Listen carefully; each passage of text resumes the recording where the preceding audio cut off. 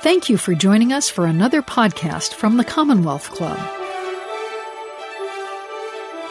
Good morning, and welcome to today's meeting of the Commonwealth Club of California. I'm Dr. Karen Philbrick, and I'm the Executive Director of the Mineta Transportation Institute at San Jose State University and the chair for your program today. Today, we are very pleased to present the 11th Annual Norman Y. Mineta Policy Summit, a partnership with the Commonwealth Club of California. In the Bay Area, the Commonwealth Club has suspended all in-person programming and instead has adopted a virtual format. Please, you can learn more about these club offerings at their website, commonwealthclub.org. And please be sure to share and like today's program on Facebook, Twitter, and Instagram. Today's program is entitled, Paying for Transportation in California. Does COVID-19 change everything? As we all know, the COVID-19 pandemic threatens every aspect of transportation funding in California, and revenue from federal, state, and local taxes and fees are all at risk. The state has already faced plummeting revenues from gasoline taxes, tolls, transit fares, and sales taxes. So our speakers today will address what to do next. Can we rely on our traditional mix of revenue sources? Or does this present an opportunity to stimulate innovation in transportation finance? Today's program consists of two parts. In the beginning, we welcome the Honorable David Kim, Secretary of the California State Transportation Agency, who will give the keynote, followed by a few questions. Then a distinguished panel will gather and they'll talk about opportunities for every level of government to help recover transportation revenues during our uncertain future. For a full bio of today's speakers, please see the virtual program. A link was transmitted to you today by the Commonwealth Club when the link for this program was sent. Now, before I make an introduction of our wonderful moderator, I'd like to acknowledge the MTI trustees that are with us today, specifically our founder, the Honorable Secretary Norman Y. Mineta, our board chair, Abbas Mahadas, our vice chair, Will Kempton, and the many, many other trustees who have made time to join us today. Thank you.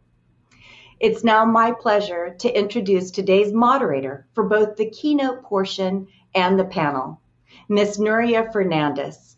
She is the chair of the American Public Transportation Association. She is the general manager and CEO of the Santa Clara Valley Transportation Authority. She is past chair of the Mineta Transportation Institute, and she's a phenomenal human being, a wonderful mentor and friend to many.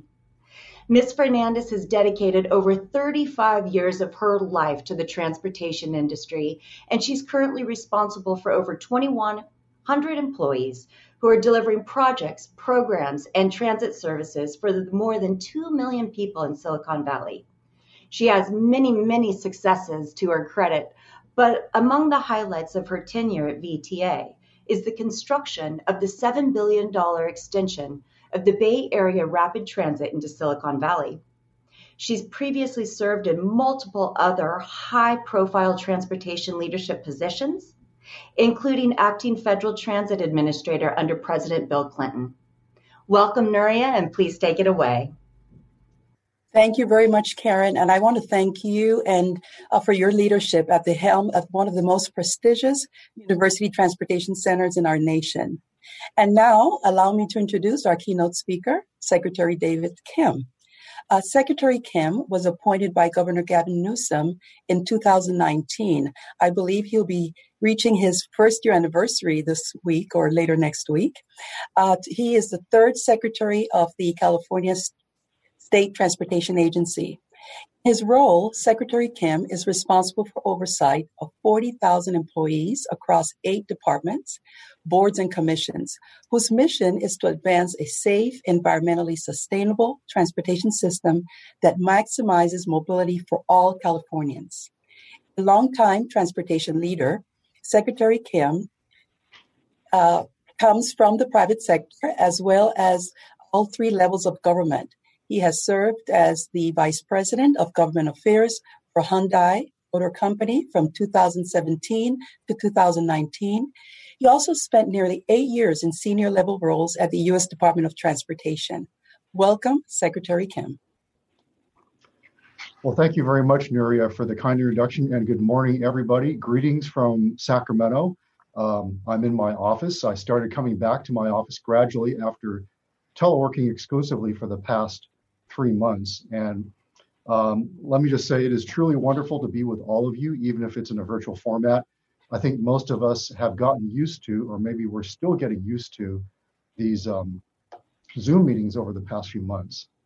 I would also like to say that there are many familiar faces on this video conference, and among them are some of the most accomplished and prolific transportation leaders in California and the US. So it is a tremendous honor to be with you today. And speaking of accomplished leaders, I am so thrilled that Secretary Norm Mineta is here today. He and I go back many years, and he is truly an icon, along with being a mentor, role model, and friend, not just to me, but countless others. So many of us have been on the receiving end of his advice, wisdom, and generosity, and he loves to talk about the importance of mentorship, that we have a responsibility to help those who are starting their careers and coming up behind us, just as we were helped by those who were in positions of leadership before us. I admire Norm for so many reasons, but one that really stands out is that he has a strong sense of civic duty and responsibility, and making sure we each do our part to help others achieve their aspirations. And he has oftentimes said in his speeches that if we're only concerned about our own success and well-being, we are not only being self-centered, but we are essentially incomplete. I've never forgotten those words, and I try my very best to put them into practice. Now, before I left DC to move to Sacramento to take on this role about a year ago, I promised Norm I would get to know the Mineta Transportation Institute at San Jose State University, and thankfully that has happened.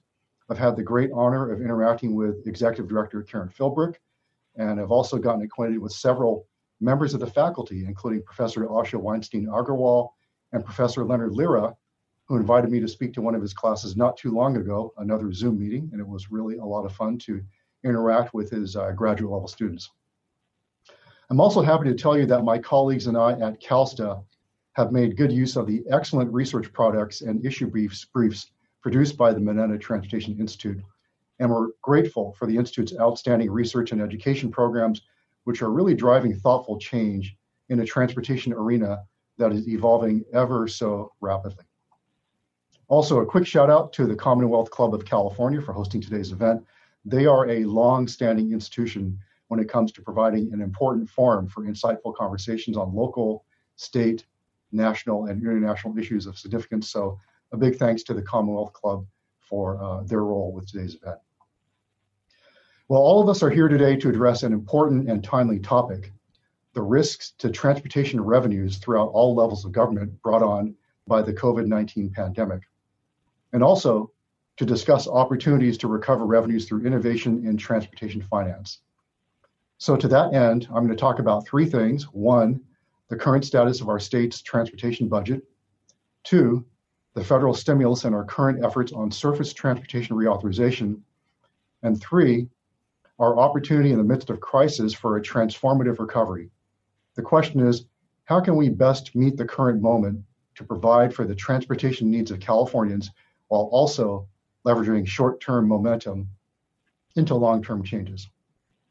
But before I get into the specifics of our financial situation, I'd like to briefly highlight the challenges transit agencies have been facing and the work we've been doing alongside them since the start of the pandemic.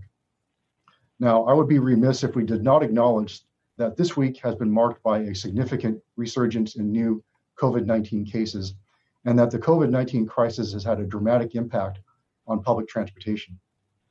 Several of our panelists this morning work in public transportation, and as someone who once did a stint with a transit agency, LA Metro, I'm also passionate about public transportation. Clearly, these are tough times for public transportation here in California and everywhere else in the world. It's often said that leaders are measured against the severity of the challenges they face, and Governor Newsom frequently talks about meeting the moment. That's one of his favorite phrases. And in this new age of COVID-19, Workers in the transportation sector are meeting this moment every day, and I want to acknowledge them. Transit workers in particular have been at the forefront of our tragic and heroic national narrative. We've all seen Detroit bus driver Jason Hargrove's Facebook Live video, decrying a passenger who wouldn't cover a cough and then warning all of us to take the virus seriously. Jason posted the video in late March and then tragically died a few weeks later from COVID-19. We've also read about the tragedies in New York City where more than 130 MTA workers died from the virus. And there have been several thoughtful articles about the future of transportation because many people are passionate about this topic. We all know that transit agencies are facing financial distress as their revenue sources, sales taxes, payroll taxes, and fares are impacted by the pandemic. We've seen transit ridership decline by staggering levels, and transit agencies have experienced or are experiencing staffing shortages as workers become ill or caring for someone who is ill or taking leave for fear of becoming ill. But while a lot of things are changing quickly for public transportation, their critical role and fundamental importance in our communities will not change. Transit is an essential service that, especially at this time, serves employees who've also been deemed essential. Now, those of us who don't have to commute to work during this emergency because we're teleworking should realize that we're relying on those who do to staff our grocery stores, provide health care, maintain basic city services, and keep the supply chain moving. And these essential workers are relying on public transportation. And so if you think about it this way, everyone is relying on transit to keep our economy and our society moving. So as we work through this crisis together, government leaders and policymakers need to realize that transit isn't a business. Transit agencies don't exist to make profits, they exist to provide essential services. Soon after the state of emergency was declared by the governor, CalSTA convened standing conference calls with our industry partners to find out firsthand how the virus was affecting transit and transportation operations throughout the state. Our highest priority was keeping the supply chain open and keeping essential goods and workers moving. And as a result of these discussions, CalSTA and our departments have worked hand in hand with transit stakeholders to take swift action in response to COVID-19. For example, Caltrans expedited distribution of CARES Act funding to small and rural transit agencies, getting the first $30 million of Section 5311 funding dispersed faster than almost any other state. Also, the DMV extended motor carrier permits expiring in March, April, and May through June 30th. Expiring commercial driver's licenses are valid through September 30th, which is consistent with federal emergency action. We also worked with the governor's office to develop executive orders to provide a waiver for expiring medical certificates required for commercial driver's licenses. Additionally, our agency helped write guidance for transit and rail operators.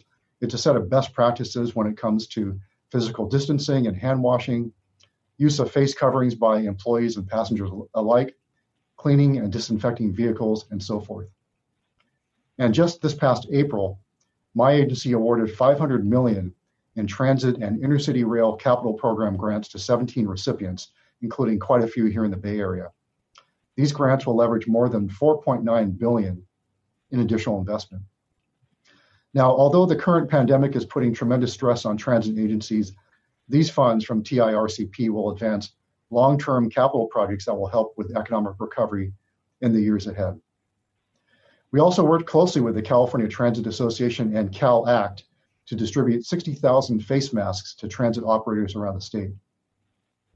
And let me say this on partnerships.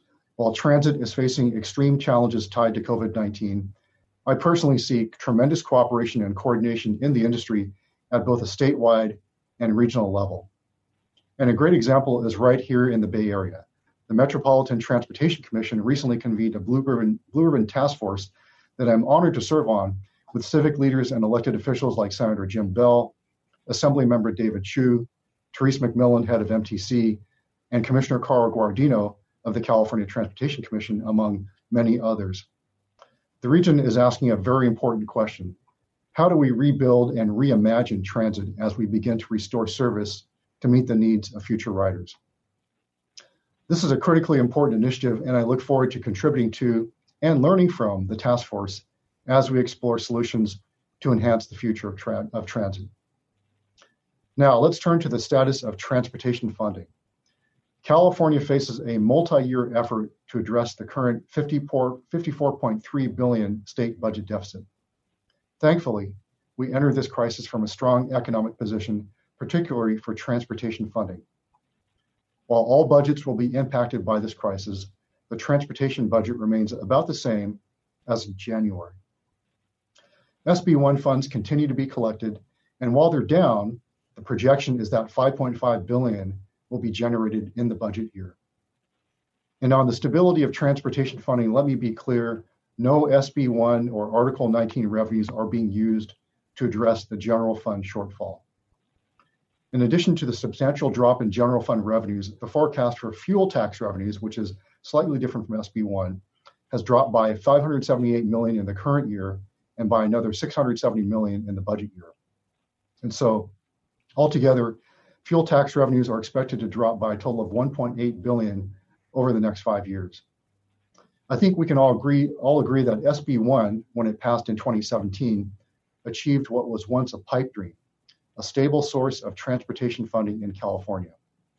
And transportation investment is clearly expected to be an important source of jobs as we recover. In the immediate term, Caltrans has accelerated projects, which in turn has created new jobs and also improved the condition of our state highway system.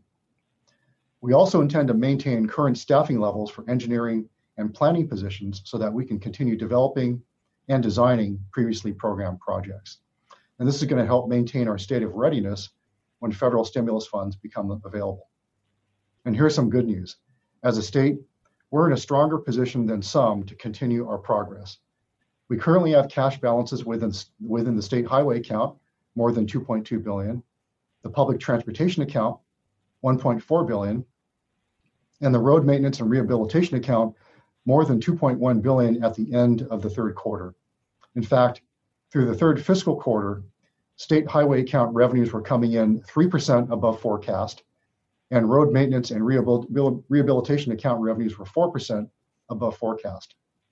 But having said that, the road to recovery is going to be long, and to be honest, won't be easy. We're going to need to draw from some of the lessons learned from the Great Recession. And we have to begin thinking of creative ways to address the needs of California's transportation system and revenue sources moving forward. And just like the Great Recession of 10 years ago, the federal government will play a significant role in helping states recover from the effects of COVID-19. Federal stimulus funds will be critical to continue capital projects, create new jobs, and begin a road to economic recovery. The HEROES Act, which passed the House in May, provides $15 billion to state DOTs to mitigate the effects of the pandemic. California's share of this funding would be almost $1.4 billion. We're also supporting the request by AASHTO to increase HEROES Act funding for state DOTs to $50 billion, which would provide California almost $4.7 billion. And although projections on the reduction of gas tax revenue are thankfully not as dire as they've been in the past, we're not shying away from our duty in being forward-thinking and deliberate about the longer-term future of transportation funding in California. Meeting California's aggressive environmental targets in large part depend on all of us transitioning from internal combustion engines to electrified powertrains. But as we all know, tax revenue for road maintenance and repairs are dependent on gas taxes. And as fuel efficiency increases and alternative fuel vehicles become the norm, transportation funding will face a deficit. So to address this longer-term revenue issue, we have a road charge program underway, and we're being methodical and doing our due diligence to build this right from the bottom up. Caltrans, at my request, is completing a scan to determine research gaps that may still exist. A report will be finished by the end of this year to help identify next steps. And following a very successful pilot program that took place a few years ago, which involved 5,000 participants, Caltrans is leading a demonstration project to test various payment methods, including pay at the pump and usage-based insurance to make it easy on consumers. Let's turn our focus back to Washington. We're all hoping that Congress will provide robust relief funding for transportation. But this year, we also have an opportunity to set the trajectory for transformative long-term recovery as Congress reauthorizes federal surface transportation programs. Before I became California's transportation secretary, I served as a senior transportation official in the Obama administration with Therese McMillan during the Great Recession, where I helped implement the American Recovery and Reinvestment Act of 2009. The Recovery Act moved America from recession to transformative recovery through infrastructure investment, and it really demonstrated how crisis can be a catalyst for positive change. In addition to increased federal funding for transportation, we need the right policies to make sure we're not just bouncing back, but bouncing forward into economic recovery. Next week, the House will be voting on the Invest in America Act, which authorizes $494 billion over 5 years to make transformative investments in surface and rail transportation.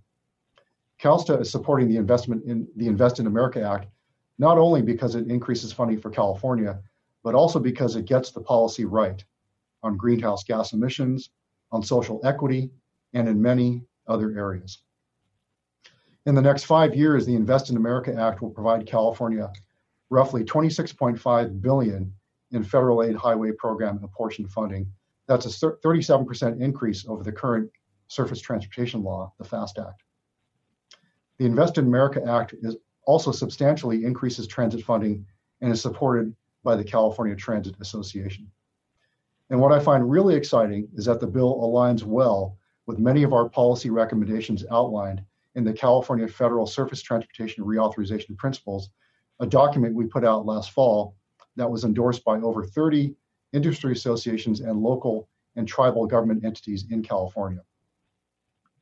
For example, the Invest in America Act creates new funding programs to reduce greenhouse gas emissions, to deploy alternative fuel charging infrastructure, and make our infrastructure more resilient to climate change-induced natural disasters. It also increases funding for intercity passenger rail projects and assistance to transit agencies procuring zero-emission buses. So the House is off to a great start in advancing a brand new reauthorization bill, and we're thrilled to see it moving forward. At the same time, a new transportation law from Washington, D.C. is just one tool to start planning for transformative recovery. This crisis gives us an opportunity to pause and reflect on our current transportation system, break out of entrenched patterns, and potentially rebound and grow in a healthier, more sustainable direction. In my own view, the current pandemic makes abundantly clear, perhaps more than ever, the importance of active transportation and advancing transportation options and infrastructure that promote greater health, sustainability, and equity. Despite the fact that our communities have been transitioning in and out of lockdown, this can still be a dynamic period for urban design and renewal. There have been quite a few thoughtful articles describing how pandemics have reshaped cities throughout history. For example, 19th century cholera pandemics, which were attributed to noxious air, spurred cities to make more green space for people. And that's what led to the creation of wider, tree-lined boulevards, recreation grounds, and lush public parks, including Central Park in New York City. So today we have an opportunity to reimagine our cities, redesign street grids, build wider sidewalks, and expand bike infrastructure, and potentially look at permanently converting certain streets to be car-free. So for example, cities like Oakland and Los Angeles have closed portions of their streets to cars, and that allows more room for pedestrians and cyclists to travel while practicing physical distancing. And to expand on this point, let me quote from a New York Times opinion piece that was published just this week entitled, "Take Back the Streets from the Automobile." Here's an excerpt. "Cities need to seize this moment and move at lightning speed. We need to find a better balance between the cars on our streets and the bicyclists and pedestrians who have, for decades, been neglected and pushed to the margins. All over the world, forward-looking cities, large and small, have already jumped into action. In Medellin, the innovative Colombian city nestled in the Andes, workers are seizing traffic lanes and slapping down yellow paint to signify a change. Cars have been evicted and the lanes are now reserved for bicyclists. In Kampala, the capital of Uganda, authorities have closed streets, encouraged cycling, and sped the construction of new bike lanes and walkways. In European cities, quote, Corona cycleways have become the new norm." And so that's an excerpt. I think it's also important to consider how communities with fewer multimodal options, especially those with a greater share of lower income, minority, and elderly populations can take advantage of the benefits provided by active transportation, especially now. And so let me close with this. As a nation, we are currently responding to a global pandemic, an economic recession, and public outcry over institutionalized racism and police brutality. Yet amid this uncertainty, I am bolstered by the belief that opportunities to make lasting societal improvements often become possible during challenging times. And rightfully so, events of the past few weeks have raised our collective consciousness around issues of systemic racism, injustice, and social equity, and the role all of us can play as leaders in the public and private sector in correcting injustices that have disproportionately impacted Black communities and people of color for far too long. A couple weeks ago, I released a statement on racial equity, justice, and inclusion in transportation. And one of the things we say in that statement is that the California State Transportation Agency strongly condemns systemic racism and discrimination in all forms, including those historically entrenched in transportation. And we also point out that transportation decisions of the past literally put up barriers, divided communities, and amplified racial inequalities, especially in our Black and Brown communities. I very much believe that the principles of racial equity, inclusion, and diversity are foundational to achieving our vision of a cleaner, safer, more accessible, and more connected transportation future for California. And so going forward, CalSTA and our departments will be part of the solution. We're going to promote policies and programs that reflect these principles, and we're going to work with stakeholders to identify areas of improvement. Transportation systems are about people. We are going to take steps to ensure that transportation systems are designed and delivered in a manner that will provide safe and equitable access to opportunity, especially for people of color and disadvantaged communities, to truly enhance quality of life. Because in the end, for those of us who consider transportation to be our calling, that is what we're all about. That's why we're here. And so with that, thank you so much for allowing me to join you today. And I wish you all the best for a productive and successful summit. Thank you. Thank you very much, Secretary Kim. That was an excellent presentation. You covered everything from partnerships to funding to current and historical events that frame the direction that we are in today. And then you also touched on the equity. So if you could indulge me, I think we have a few minutes for a couple questions. And I wanted to start talking about ridership. Even before the pandemic, many of the transit agencies in the state were experiencing a decline in ridership, which is of grave concern. And now with the pandemic, we have seen some staggering percentages, and I'm sure you're familiar with them, all the way to 90% of loss in ridership. So what is the state doing to help spur innovation that could potentially help us increase ridership now so that we could have a better and stronger footing for the future? Thanks for the question, Nuria. A couple things I'd like to say. You're absolutely right. Before the pandemic, ridership had been struggling. And there was a survey done by USC, and I think it came out in January or February, and they surveyed Angelenos and wanted to know why they were avoiding transit. And again, keep in mind, this is before the pandemic. The vast majority of respondents indicated that they are avoiding transit because of concern over their own personal safety. What will the other passenger do on the bus or light rail? Is that person going to lash out at me? Will they break out into a violent outburst? And I think that's in reference to the fact that many individuals who take transit are homeless individuals, and those who were surveyed were concerned about how they would react and how they would behave on board. And so now we have the pandemic where ridership plunged to record low levels.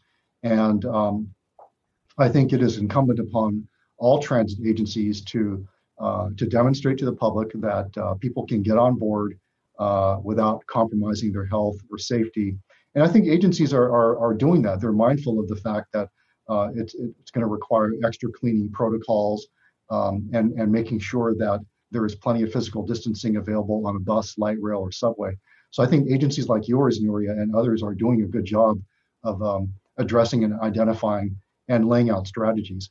At the state level, I'll mention that we have something called the California Integrated Travel Project called CAL-ITP, which is meant to be a seamless payment platform that will enable anyone to use CAL-ITP, an electronic payment system, to ride seamlessly throughout the state of California. And it's not meant to replace the Clipper card in the Bay Area, but it's meant to supplement. And this is the type of payment system and trip planning system that will make it easier for customers and to make transit more convenient in a more integrated and seamless way. And so we're excited about that. We're going through the process of making refinements and developing it, and hope to be in a position in the next few years to roll it out. Yeah, and we're looking forward to continue working and partnering with you and your team on that very important project. Seamless transportation and connectivity is one of the clarion calls of our riders. Let's shift now to funding. And you did a great job in laying out all of the different sources that we in transportation depend on. So transit agencies in California rely on a variety of sources to support the capital funding and the operations. So how have these funding revenues been impacted by COVID-19? And what should we expect in terms of what we had projected versus what may actually happen and its effect on our ability to continue operating and providing this broad level of service? Yeah, that's a really important question. And as you know, there are a number of transit agencies, not just in the Bay Area, but other places around the country that rely heavily on passenger fares to cover the vast majority of operating expenses, systems like Caltrain, BART. And then on the other hand, there are other systems that have a more diversified set of revenue sources. So everyone's in a different situation. And so the challenge for all of us is to make sure that revenue sources, whether you rely on one or two or many more, can be stable.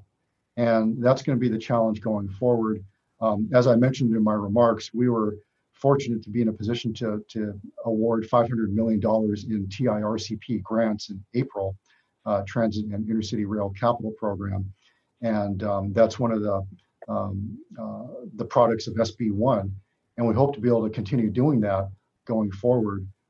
Because clearly capital investment will be a part of economic recovery as we gradually move forward. So I think that's a challenge. How do we stabilize revenue sources?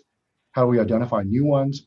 And then one thing we didn't talk about is the fact that many of you are self-help counties, and sales tax revenues will also take a hit as long as we're in this recession. That will mean anywhere from 10, 20, 30% reduction in revenues, sales tax revenues, which will have an impact on project delivery down the line. So that's something we're going to have to work through as well. We've been in touch with Self-Help Counties Coalition to identify the issues and potential solutions going forward. Yes, that's great. And thank you, Secretary Kim. I'll just be bold and leave you with an assignment. On behalf of the transit operators in the Bay Area, we would like to ask you to engage with your colleague, Secretary Tony Thurmond. Many of us provide the supplemental service to schools, and as we get ready to welcome back students this fall, it's going to be very important that we have better understanding of how those students are going to be supported with facial coverings and all of the requisite protocols in order to use public transportation. But thanks so very much. We appreciate you, and congratulations on your first year anniversary at CalSTA. Thank you so much, Nuria. It was a lot of fun to be here. I appreciate your leadership. And just a plug for Nuria, in case you don't know, Nuria was on a recent podcast. This is the podcast done by Paul Comfort. And I think it may have been taped before the pandemic, but it was a great way for those of us to get to know your career background, your personal background. It was really, really wonderful to hear you, Nuria. And so I would encourage everyone to check out the podcast, hear all about Nuria's life story and her career story. And once again, thanks so much for having me, and have a great conference. Thank you. Thanks for joining us. So our thanks to you. So now we're going to continue our conversation with a distinguished panel of speakers. So I would like to ask the speakers to join me. Thank you. I will begin by introducing each of them. With us today is Dr. Asha Weinstein Agrawal.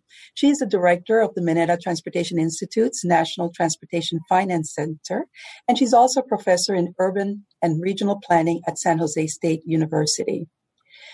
Carl Guardino is president and CEO of the Silicon Valley Leadership Group, a public policy trade association that represents nearly 350 of Silicon Valley's most respected employers. Additionally, in 2019, Governor Gavin Newsom appointed Carl to his fourth consecutive term on the California Transportation Commission. And for those of you who do not know this, Carl is going to be retiring this year after 23 years at the helm of the Silicon Valley Leadership Group. Also, we have with us Therese McMillan. She is the executive director of the Metropolitan Transportation Commission in San Francisco and the top executive for the Association of Bay Area Governments. In 2009, she was appointed by President Barack Obama to serve as Deputy Administrator of the Federal Transit Administration, and she subsequently served as Acting Administrator of the FTA. And finally, Matthew Tucker. Matt has served as the Executive Director and CEO of the San Diego area's North County Transit District since 2006. He previously served as Director of the Virginia Department of Rail and Public Transportation and as the Chief Operating Officer at my agency, the Santa Clara Valley Transportation Authority. So I'm going to start with a question for each of you, and for time purposes, we would like you to limit your response, if possible, to these initial questions to 3 minutes. So I'm going to start with Dr. Asha Agrawal. So, Dr. Agrawal, based on your research, what priorities does California public have for how the state spends its transportation dollars? Well, thank you for that question, Nuria. And I'd like to answer that by drawing on the results of some public opinion research that I've been doing actually for more than a decade, together with a colleague, Dr. Hillary Nixon. And I'll start with the findings from a survey of Californians that we did, 3,500 of our adults living in the state. And as part of that survey, we asked them to rank what the importance that they place on different goals for improving the transportation system. First thing I should say is that the great majority thought that a wide variety of kinds of improvements were important. And indeed, more than 90% valued these. And let me just give you some examples to give you some concrete numbers and topics. So 78% thought that it was very important, and I stress very important, to maintain our roads, streets, highways, and bridges. 75% thought that it was very important to reduce crashes and improve safety. We had 63% who thought it was very important to reduce the health impacts caused by air pollution generated by cars and trucks. And we also had 52% who thought it was very important to make it more convenient to go places without driving, whether that's public transit or walking or bicycling. So again, there's the key thing I think to stress is that a large majority of people view it very important to make improvements across different modes, and they're also thinking of different goals, whether that's reducing traffic congestion, improving safety, or cleaner environment. Now, if we do try and hone in on what the public sees as the top priority, the things that the largest number of people strongly support, it is maintenance. Nothing too glamorous, but just maintaining our local streets and roads, maintaining our highways. 94% of people thought it was important, either somewhat or very important, to be maintaining highways, and essentially the same number thought it was important to be maintaining local streets and roads.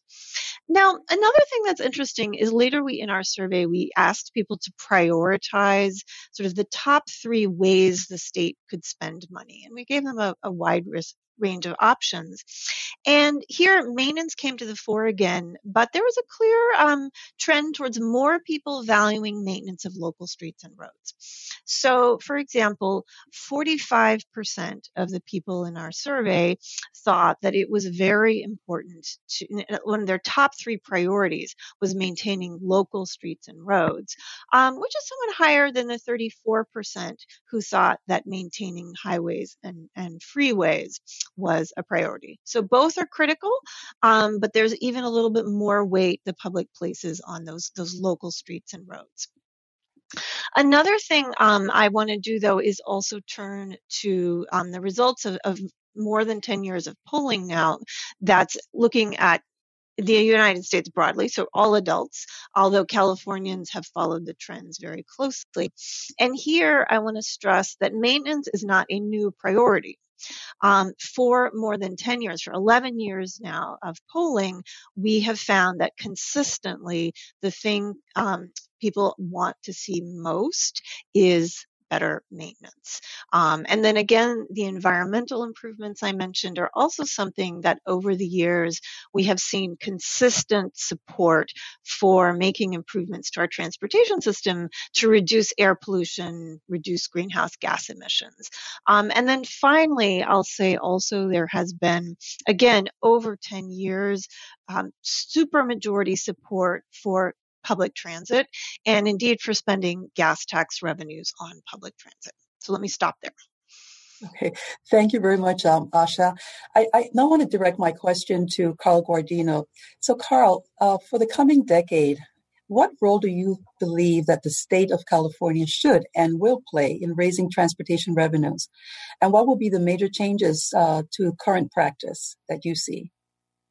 Well, whether we're talking about the state of California or whether we're talking about the innovation of Silicon Valley that permeates the Golden State, I think what we need to remember during such extraordinarily difficult times is a mantra that when the door is locked, we need to check the windows or build a new door. And when it comes to transportation funding at all levels of government throughout our communities and our country today, we should keep that in mind. So I'd like to mention a little bit about our current challenge and then our collective response. In terms of our current challenge, as a four-term, 14-year member of the California Transportation Commission, we are in many ways stronger than we've ever been with the passage and implementation of Senate Bill 1, authored by Silicon Valley's Senator Jim Bell, that in the estimates would provide for $5.4 billion more in transportation funding each and every year. And by finally indexing the increases in our gas tax with inflation, not losing the strength of those funding sources over time. Well, when we think about both pre-Senate Bill 1 funding and Senate Bill 1 funding, the challenge we're facing in a COVID environment is rather than the average of 1.3 billion gallons of gasoline purchased to draw that funding source, we are now at 800 million gallons of gasoline purchased. That's a 500 million gallon decrease and a decrease commensurate in funding sources. And that totals pre-SB1 funds and SB1 funds a loss of $1.85 billion in funding. That's real money when we're talking about the real needs of hardworking Californians who expect and deserve the improvements to our transportation systems throughout the Golden State. And Nuria Fernandez, as you know so well from the work you do in Santa Clara County through the Valley Transportation Authority and the work that Therese McMillan does so capably in a 9-county region, so much of our funding, especially for capital improvements in transportation funding, are through county-wide implementation of primarily sales tax measures. I've had the pleasure of successfully leading 6 of those county sales tax measures here in Santa Clara and helping in Santa Cruz counties over my 23 years as CEO of the Silicon Valley Leadership Group. Well, the buying power of sales taxes now is down, and that is also going to impact the funds. But since I'm seeing some long faces right now for folks who have dedicated their lives to transportation improvements, let's talk about our collective response. First, at the state level, as you know, the road charge legislation that was passed in 2014 by our state legislature led to our road charge pilot program, while one of the years that I was chair of the California Transportation Commission, that we had in 2016 and 2017. 5,000 Californians participated, driving more than 37 million miles in that pilot program.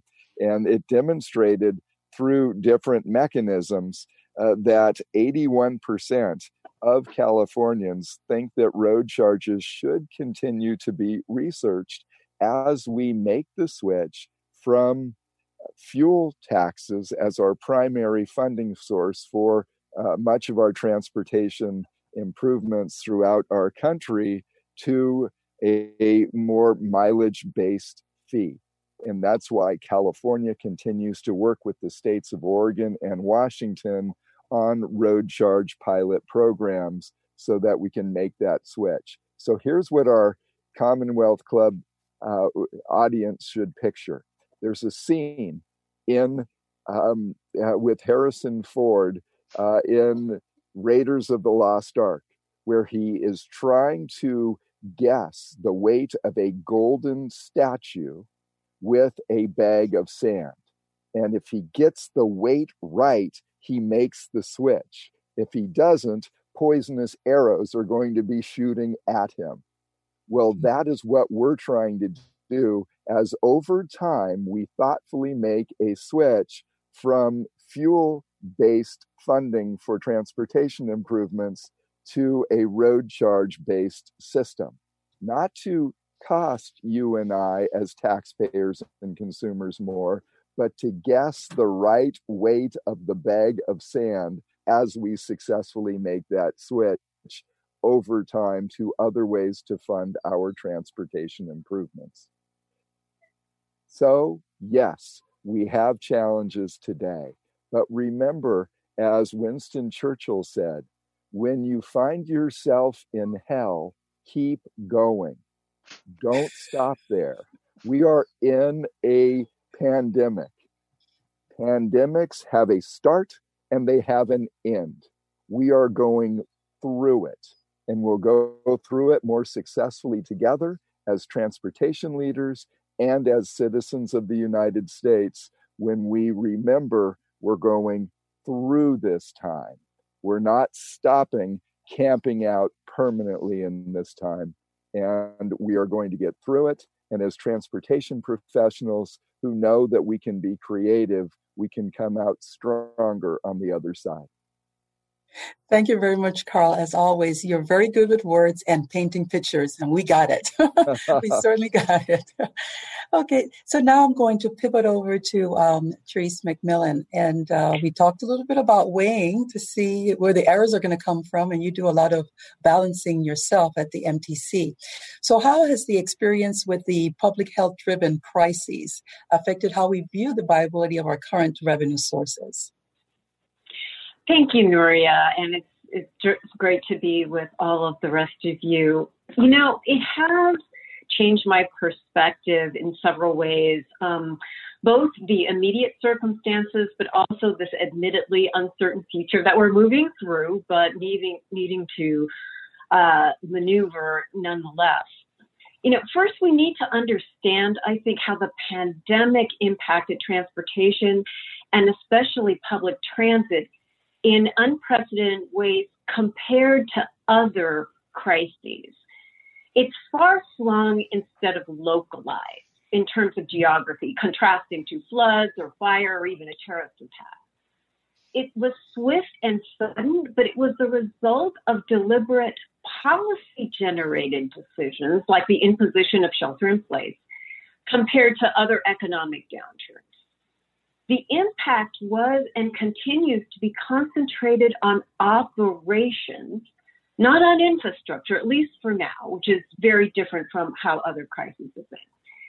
And there's no clear idea of when it's done. As Carl points out, there will be an end, but pinning down the recovery triggers continue to shift, particularly as we unfortunately seeing this surge back again with the virus.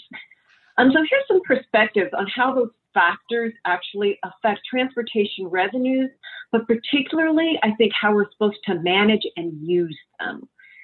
On the upside, we saw an infusion of emergency resources from the federal government, the CARES Act, which is pretty typical in major disasters, the feds being able to step up for us.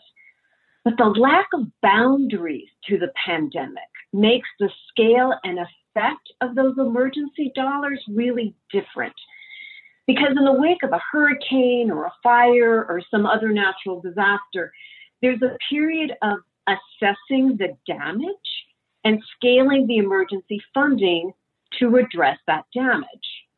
Now, it's not perfect, believe me, for any of us who've worked with FEMA and those circumstances in the past, but you at least kind of have a baseline, particularly when infrastructure is involved. But the damage in the face of the pandemic is a remarkable flip, because what's been damaged is our operating environment. The questions now are, how do you provide transportation as public, as transit providers to protect the public's health? We've not really had to look, through that lens before. Winning back traveler confidence. When is it going to be safe enough to come back to public transit? How do we frame that? Do you cut back travel, period? We're seeing this major upswing in telecommuting, which is proving to be not just, a limited experience, but quite pervasive. And is long distance travel outside of your private car ever going to be a good idea? I mean, I think that's one major question that's being asked.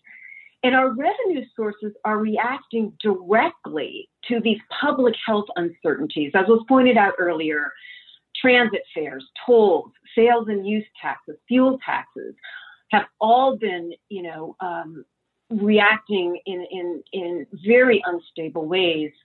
An exception to that stability actually has been federal grants. That's been an interesting thing that we've seen. We've seen the immediate revenue reductions. We're seeing some and expecting rebounds, I think, to varying degrees. But I'll stop here with the enduring lesson that I'm taking away from the pandemic, though, is that until the pandemic and the economy that's rebuilding around it really stabilizes, revenues are going to be uncertain, and the financial scenario planning is going to be essential. I think budgets are going to have to be more flexible. A diversified portfolio of revenues is probably a good bet going forward. And the best thing we can do is try to build some flexibility into the use of the revenues we do have for the foreseeable future. Well, thank you, Dries. You have really summed it up. And it's a perfect segue, because the last question in this segment is going to go to Matt Tucker, and it has to do with funding. So, Matt, when we all wished each other a Happy New Year earlier this year, we never anticipated the disruption. We certainly did not anticipate a pandemic, and one that has been with us for the past 3 months and will continue for a while. So looking at public transit and the sources that support our industry today, what are your thoughts in terms of what needs to happen or what should happen with funding for public transportation, and what type of changes we need to anticipate or make happen with the current practice that we all rely on sales tax and fuel tax? Thank you, Nuria. I probably will start with, kind of a look at transit before we got to 2000, before COVID-19. I know for most transit agencies, as we entered into the Great Recession period, we started experiencing a period of transit ridership growth. I know for a lot of transit agencies, our ridership peaked in 2015. and then ridership started to decline. And, if you just look at that as a microcosm, I think we've spent a lot of time pre-COVID-19 trying to figure out, what was the cause of transit ridership declines. And when we use the word transit ridership declines, that's also revenue decline, because all transit agencies rely upon transit revenue from customer riders to some degree. And I know for me and for my agency, we've spent an extensive amount of time taking a look at that survey that was done in Southern California, understanding some of the shifts, some of the changes that have taken place in terms of the economy, that spatial mismatch that has widened between where people live and where jobs are located, while some people might have transitioned to their cars. And so we've been really focusing in on the perspective of how do we make our services more competitive? How do we know our market better? How can we grow ridership over time? And so we were really focused on this program that we call Zero Delay. This is a 5-year initiative to really improve our services by asking ourselves some pretty hard questions that are going to carry through even this pandemic. One of the things I give people as an example is on our commuter rail system, we say 95% on-time performance is our goal. And under our Zero Delay approach, when you look at that, 95% sounds great. You get an A in a class, but that means one failure per month. And as I tell people, I don't know a whole lot of people who are in their car that says their car breaks down once a month and prevents them from getting to work on time or to a quality of life issue need. So going into this, we were already kind of at a pivotal point in the industry. We were all looking at what can we do to get better. I know also for most of us, we also were looking at the tea leaves, that we had been in a sustained period of economic growth. And typically within the U.S., for about every 10 years, we end up with, unfortunately, a recession. And having worked in California in more than one stint, I know this can be boom or bust for California. So for my agency, we assumed coming into this fiscal year, the current fiscal year 20, that there was going to be a downturn economically. So we started putting aside funds and trying to squirrel away some money. But we never thought about COVID-19. And then we have COVID-19 impacts us. And from an industry point of view, we've all heard the numbers in terms of ridership being down on commuter rail agencies. Most agencies I'm hearing in the neighborhood of 90 to 95% from a commuter rail, bus systems, ridership being down 60, 65%. And so if you start thinking about that framework that we were already challenged, and now this has highlighted the challenge of how do we transition from a national perspective and how do we grow our ridership and achieve all of the goals that have been established for us. And we think about our funding sources. I think it's critically just important to note that if you look at the transit industry across the U.S., everyone largely funds a significant portion, or the largest portion of funding for operations comes from customer revenue. That was up through 2017 for transit agencies. So when we talk about the revenues, we have to be very cognizant, about the fact that depending on what agency you are, you could be between 15 to 40 to 60% in terms of your fare box recovery ratio. So that means you're significantly dependent upon customers riding your system. For all of us in California, to some degree, we all take advantage of the fact that SB 1 came into place. And I know for my agency, SB 1 was a game changer.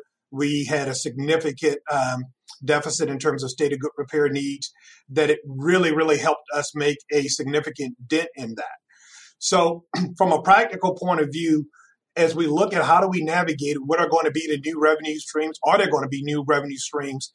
I start thinking about that in both an economic and a political context. And some of the panelists have touched upon this, but I know as I communicated our budget message to our board, kind of some of my final thoughts were, hey, no one knows the length and the depth of this pandemic. You look at the high unemployment rate nationally, and if you look at it from a statewide and a local point of view, it's significant. And I know, having come to San Diego in 2006, the level of public grumpiness, if that's a way of stating it, when people were economically threatened or when there weren't jobs. And so there was not a significant appetite for raising taxes and fees. I also think about in the context of our federal government, that, even headed into this crisis, prior to this, we were reaching pretty significant milestones in terms of debt to GDP ratio. And now to kind of navigate through COVID-19, we've had to take some extraordinary actions to help keep us on the track of approaching, nearing, or walking towards recovery in the future as we get control of the virus. So when I look at those factors that are at play, kind of my estimate to say, hey, it's going to be a difficult reality for us over a 10-year period to see a lot of new revenues come in place.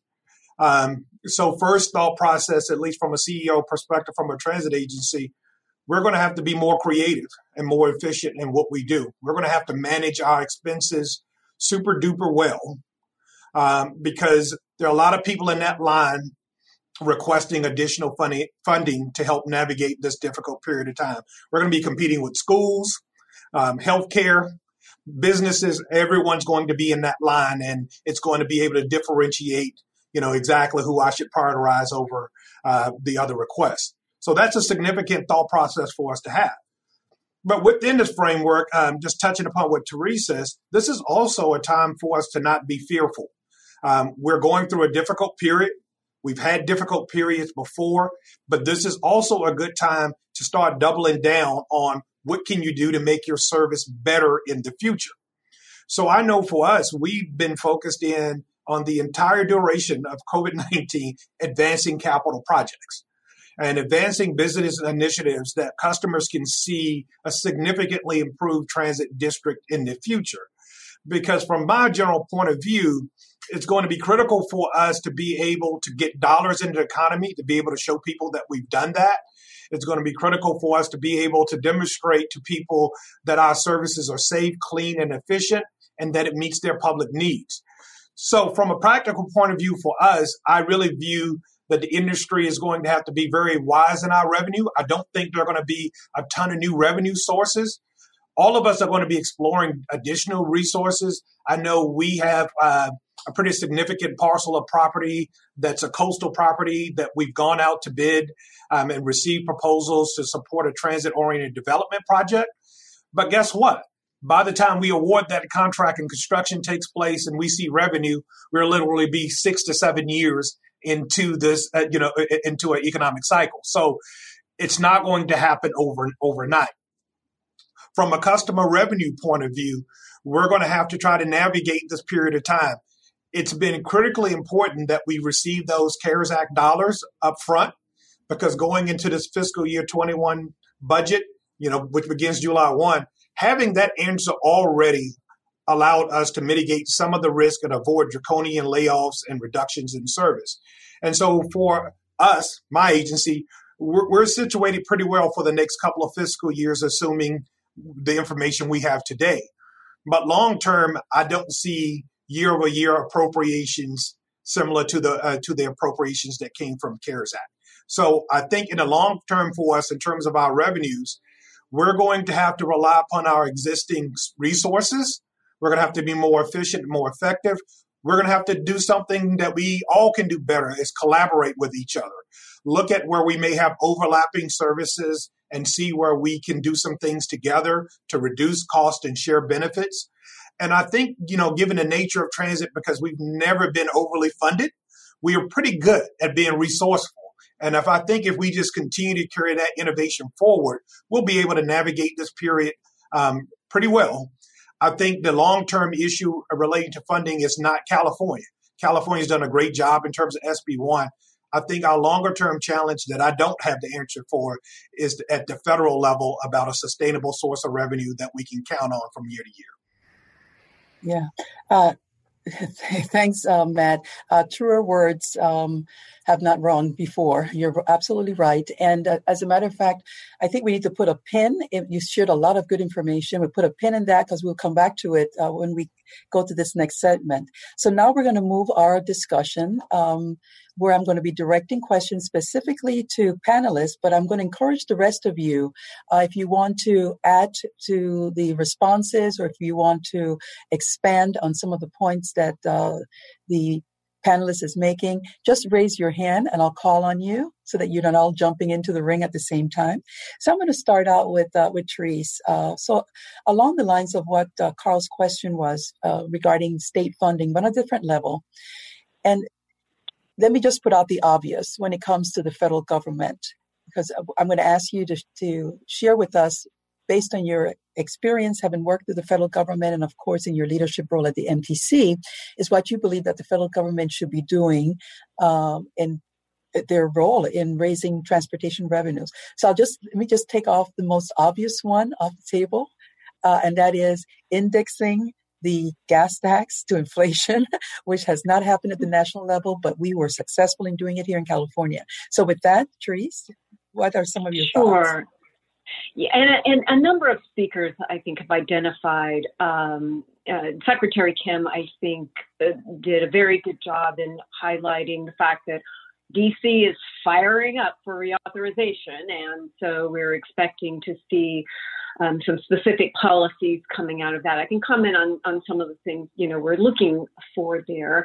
And Carl, I think, mentioned a really important continuing discussion at the federal level, which is, will gas taxes at all remain the key source of what underwrites revenues going to the highway trust fund? And what does that look like in a scenario where, new technologies are coming into effect and whatnot? So I think one thing the federal government does have to continue to do is look forward to how transportation itself is going to be changing. Automated vehicles and all of those, and you've brought this up, Nuria, constantly in terms of your leadership role at APTA. We need to be thinking ahead to how the industry is going to change, because the revenue sources supporting that likely also have to change too. That said, if we're looking at the next decade, I think there's a few things that are going to remain the same, but maybe with a few twists.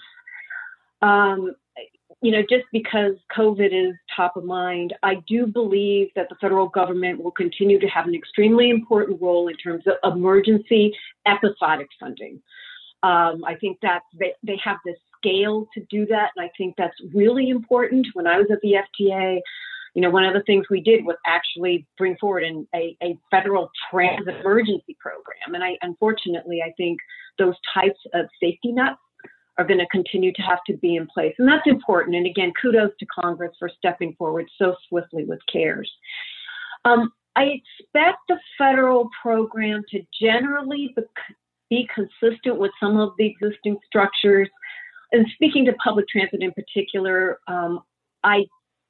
currently, I don't expect that operating assistance for our large transit operators is going to be, underwritten by the federal government, although they probably will continue to have that for the smaller operators.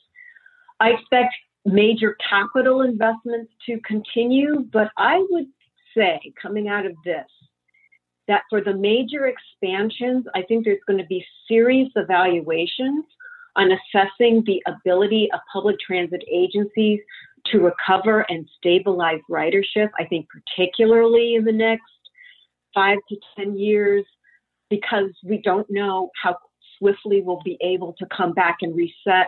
I think when we're looking at capital expansions, there's going to be a much keener eye to that as part of that evaluation. I would hope to see an increase in the flexibility of formula funding. The bright lines that FTA had drawn between capital and operating, they softened to their credit in responding to the pandemic, allowing formula funds to be used more flexibly. I would hope a lesson learned out of that is that allowing states and localities greater flexibility to use dollars to the needs that they see at any particular point in time would be something that would be built into the federal program. I just think that would be super important. I think, stop there. I think there's a lot to be said in terms of continuing to advance the scale of the funding that's needed and where it comes from. I think whether VMT driven, structures go forward, I think is a very important point. And what we do in an area of, autonomous vehicles and what that might mean in terms of other creative sources of funding. But in terms of kind of the basic structures, people are drawn to stability in what they know. So I think certainly in the last 10 years, we'll see some of that stuff. Yeah, that's all very interesting. What was sobering to me, and I'm sure others, when Carl made the comparison between the 1.3 billion gallons sold, and that was the basis for the SB1, and then the actual 800 million, and what that difference really means, because that then translates into the revenues that are available for all of the programs that fund highways and fund transportation, public transit. I don't see any hands up, so I believe we can now move on to Asha. And Asha, we've been talking a lot about different sources of funds, and just to get those of us that are participating in today's event at the same level of understanding, could you walk us through the transportation funding that comes from local and state and federal, and how those have changed here in California?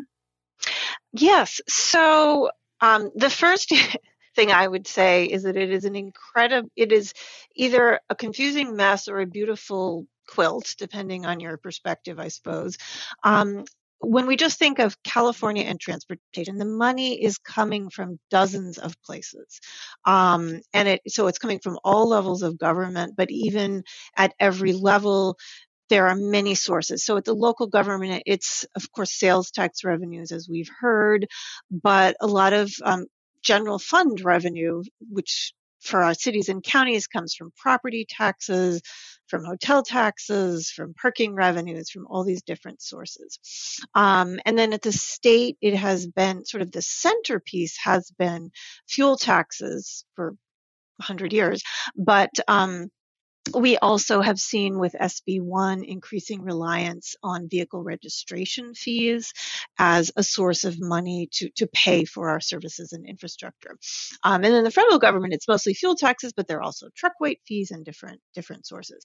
So if we kind of look at the grand sweep, in California, the sort of key changes over the last few decades has been much, much more revenue coming directly from our local cities, counties, and transit agencies, and kind of an overall slow decline in federal and state contributions comparatively. Although with the federal government, what we've seen, and this sort of goes to what Therese has just seen, is we've seen big increases episodically in response to national economic recessions or disasters. And so the federal government really does come through with a lot of sort of temporary funding. But kind of the big picture is the federal contribution has not been increasing. And that has a lot to do with the fact that the federal gas tax has not been raised since the 90s. It's the same cents per gallon. And I would just take a moment and ask everyone to think if your salary hadn't gone up since the 1990s, no cost of living increase or anything, it would be hard to make ends meet.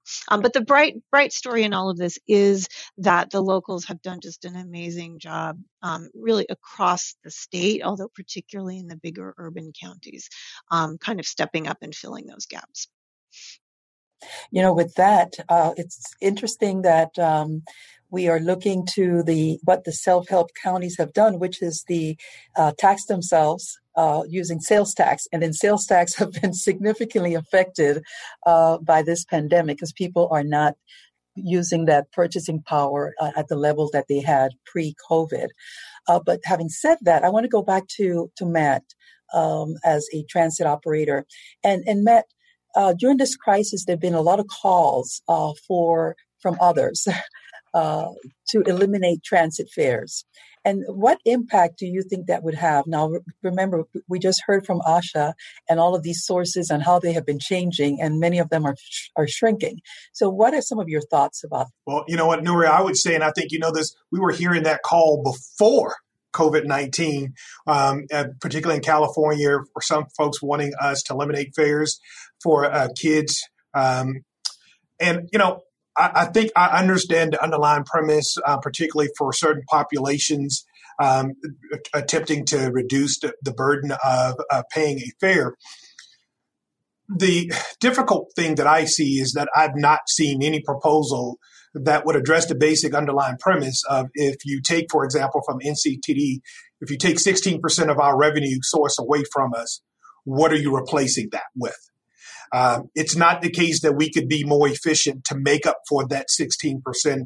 So in the fact of the matter, if we were to lose that customer revenue, then that would put us in a position of offering less services and in a position of not being able to necessarily match all of the capital dollars that would come in.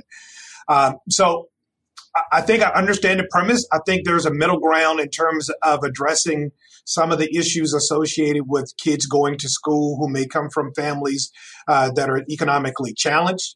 But from a big picture perspective, I'm not a big supporter of elimination of transit fares. I think to some degree, establishing a value for a service and a payment for a service is more supportive of a type of environment that will allow us to invite all folks in to ride transit and having them feel comfortable about use of transit. Yeah, and thanks for offering that perspective. So now, if there are no other comments from the panelists, I want to turn now to Carl, because there have been some lessons, and you coming and representing the private sector.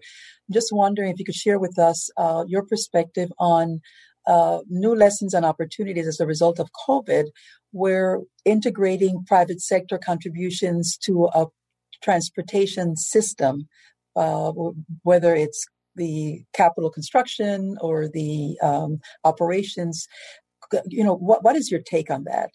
Is that something that is here, or is it something for the future? It's both now and in the future, and it's been our past, and we can build on a successful past of public and private sector and public and private citizens working together. And so let me focus on two thoughts in answer to your comment and question, Nuria. One is creativity without cash, and I'll come back to that in a moment. And the second is shared responsibility. So creativity without cash. One of the silver linings of this global pandemic that we are all experiencing is that I can see blue skies in the Bay Area again. We have cleaner skies and clearer roadways through this challenging time. What have we learned, and what can we do to continue to build on that during and post-pandemic? And part of that is alternative work arrangements. I'm sure for everyone here today, as executives leading teams, did we ever think how productive and successful our teams could be working remotely? That we can entrust to them the responsibility to still meet their goals while still meeting this challenge head on? And we can build on that. Now, let me be clear, there is not a panacea that every company, public or private, or every job within a company will work remotely in an effective way for everyone. And we all have circumstances where we live, even if the job could be done remotely, that it will be successful for every employee. So let's put those realities on the table. Let's also put on the table the reality of my days at Hewlett-Packard that we used to call water cooler talk, that there is something magical about those chance interactions with our colleagues around the water cooler in the hallway that can lead to innovation and inspiration that we should never sell short. But the jobs that can be done remotely, from home, at least some of the time, if we carry those forward post-pandemic, we are going to have less traffic and cleaner skies through those jobs that can be done at least some of the time remotely. My organization, the Silicon Valley Leadership Group, already had a liberal work from home policy of up to 2 days a week. That's going to become more liberal, as we've seen how successful many of our jobs can be done, and all of our employees doing those jobs can be done remotely. So let's not lose the magic of this moment to build a movement towards more remote work when it can be done successfully for the employer and the employee. That's creativity without cash. The second part, though, is shared responsibility. Therese will be able to correct me, and I hope she will if I'm wrong, but when we think of the employer shuttles in the Bay Area that many of our larger and mid-sized employers have invested in, combined, they would be about the 6th or 7th largest bus transit system in Northern California. And those are happening without taxpayer funds. That is an investment by employers in the future of their employees and our communities. Because every time we see one of those buses with 42 people on it, that's 41 fewer brake lights in front of me on the freeways in the Bay Area, and better air pollution and lower greenhouse gas emissions. That's one way that employers have stepped forward, putting their wallets where their words are. Nuria, Matthew, Therese, we also know that when we do sales tax measures, as 25 of the 58 counties in California have done to be self-help counties, in our county, 43 cents of every dollar in sales tax collected is from employers themselves. We're putting our wallets where our words are as we move forward as companies and as communities and as individual citizens. That's going to need to continue to grow so that we can all meet this moment of how we fund transportation through the traditional public dollars as well as even enhanced private dollars. Therese? Yeah, and I just wanted to build on what Carl said, because it's something that, as Secretary Kim pointed out, we're all working together with this Blue Ribbon Task Force to address the potential for growth and innovation and reimagining of transportation. I think the term of really thinking about public mobility as opposed to public transportation in the traditional way we've thought about it, is really going to be the driver. That we need to really think about whether it's private sector, public sector, through our, even neighborhoods and communities and what they can do on their own. How are we providing the options that are needed for all members, and importantly, again, all members of our community, to be able to get to where they are as safely, cleanly, and efficiently as possible? And as we think about that, the traditional getting out of our silos, when we think about a public mobility that's rich and has layered options, our funding structures are going to have to respond in a similar way, to be as flexible and malleable to what that looks like. And that's not something as Asha pointed out, that's not something our structures do very well. We have things that are modal. We have things that are operating or capital. They tend to be very rigid. And we're going to have to think through collectively how to change that if we're going to think about a future that's also far more flexible and option driven. Very well said, Therese, because that's a perfect connection to the next question, which is for you. And that is, what are your thoughts on whether the state of California should give regional governments greater ability to impose tax and fees to fund transportation? That is an interesting question, because in many ways we're seeing it not just in transportation, but also in housing and a number of other issues that I think that the problems themselves are not bound within local boundaries, that just the nature of the need extends beyond political lines on a map that we've often drawn for ourselves.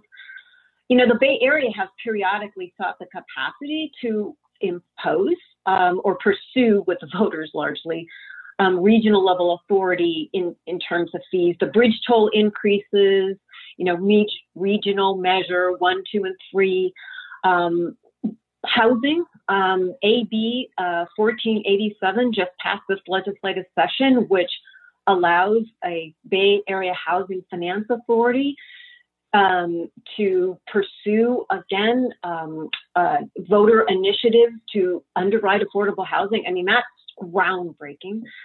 Carl and others were leading very recently the FASTER initiative, which was seeking a regional sales tax authority. And so I think this region in particular has been successful in establishing the need for a regional fee or tax or other mechanism.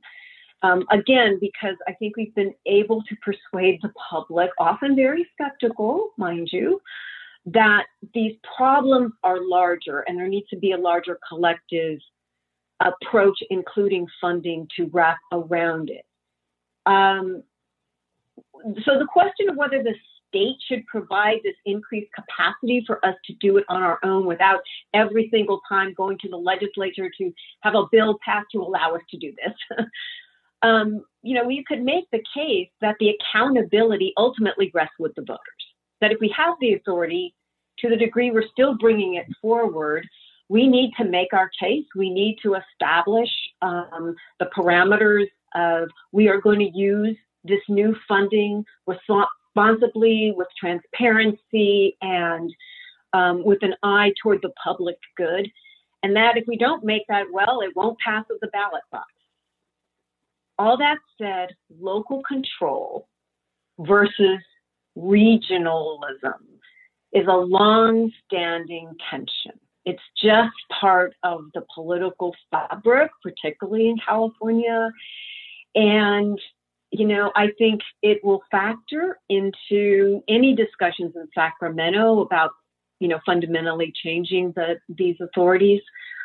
I'm hopeful that we can continue to focus on solving the problem instead of protecting our traditional roles.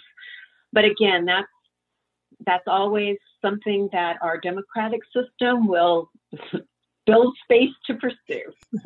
Thank you, Therese.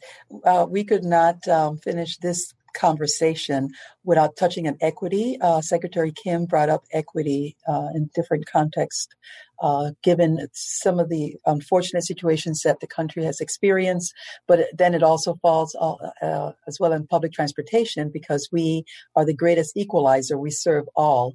So I'm going to ask Asha, what role should equity concerns play on our government leaders as they're considering different tax and fee options? And are some of these taxes or fees inherently more fair to others, to some more than others? Yeah, that's a really important question. On the face of it, I think the simplest thing that comes to most people's minds is that if you're low income, it's harder to pay any tax or fee. And especially those that are like a sales tax. If I buy a loaf of bread, I'm paying the same amount as someone 20 times richer than me, or somebody who can barely afford food. However, I think sometimes we get stuck there, and on any particular tax, we sort of think, oh, it's inequitable. And in some sense it is. But I think the more useful way to proceed, and I don't know if this fits with the analogy of going out the window rather than the sort of getting stuck at the locked door, is to think, well, okay, we have a range of options. Which of these, from an equity perspective, would be better and which less good? And so the gas tax, I think actually, and someday that may be a mileage fee instead, has the beauty that from an equity standpoint, at least the people using the service directly are the ones who are paying. And that's different from the sales taxes, which have many wonderful qualities aside from just the fact that we've been able to pass them. But a sales tax, if I never drive, I'm still paying the same sales tax on that loaf of bread as somebody who is maybe driving 20,000 miles a year. And so I think that if we can continue to think about user fees to the extent possible, that adds a certain level of equity. And then the other thing, though, I will say is to try to think about, and this is not something in the US we do nearly as much as a lot of European countries, for example, which is to charge different rates to people with different abilities to pay. And that's usually not finely graded. But for example, if you are very low income in some countries, you get either free or much cheaper transit. Fares, which we've started to see in the U.S. And MTC has led an important initiative on that, but it's far from universal. But even for things like if we were to move towards more tolling, or even a mileage fee that's billed to a person, we could have the equivalent of a utility lifeline rate for very low income people. So they still pay, but they pay more according to their abilities. So I think the public is becoming more and more sort of aware of these equity considerations, and I do think they're critical to our discussions. Yeah, very important point. Carl? I'm sorry, these are such important questions, and it's a shame that we have so little time. So far, the only tax that we have found people like are the taxes that other people pay rather than themselves. And that is a challenging balance to strike. We have heard, even on the gas tax, that many of our lowest income residents have to travel further from their residences to their jobs. Often, if they have a car, in a car that gets much worse miles per gallon, and so that can be inequitable. We heard similar concerns about those paying bridge tolls and the length of trips they take and how many bridges that poor people often have to cross. We hear the same with sales tax. Sometimes we forget with sales tax that sales taxes aren't applied to at least 3 of the 4 biggest expenses in most households: your residence, your health care, and forgive me. This is where any of you can step in, and food. Thank you. Your groceries. So when you threw me off, Asha, when you said bread, because bread isn't subject to the sales tax. So at least 3 of the biggest expenses aren't taxed, and so these are all conversations we need to be having, even more so. But the lens that I think Therese and MTC are looking at, that we were looking at through FASTER, have some common grounds relative to equity. First, what are the transportation improvements and systems that you are building and operating, and how do those help people who are in lower income communities? Are you building the systems that are most needed? That's one. 2, are you looking at fares that accommodate people of different means to pay? That's 2. Those were 2 critical elements of what we were looking for in FASTER. And then 3, the mechanism itself and how you try to make that as equitable as possible. Yeah, this is such a great conversation, and I know we could go on and on and on, but we are at the point where we need to wrap up today's panel. So I want to take this opportunity to thank each of the panelists. Asha Weinstein Agrawal, the director of the Mineta Transportation Institute's National Transportation Finance Center; Carl Guardino, the president CEO of the Silicon Valley Leadership Group; Therese McMillan, Executive Director of the Metropolitan Transportation Commission in San Francisco; and Matt Tucker, who's joined us from Southern California, and he's the Executive Director and Chief Executive Officer of the North County Transit District. So thank also to today's keynote speaker, David Kim, Secretary of the California State Transportation Agency. And many thanks to Dr. Karen Philbrick, Executive Director of the Mineta Institute, for her earlier participation. And I want to join my voice in thanking our founder, the Honorable Norman Mineta, for joining us today as a participant. So with that, I wish all of you a safe and healthy rest of the week. So thanks again, and goodbye. You've been listening to the Commonwealth Club of California. Hear thousands of our podcasts on Apple Podcasts, Google Play, and Stitcher. If you like what you've heard, please consider supporting our work and help us bring 500 programs a year to listeners like you.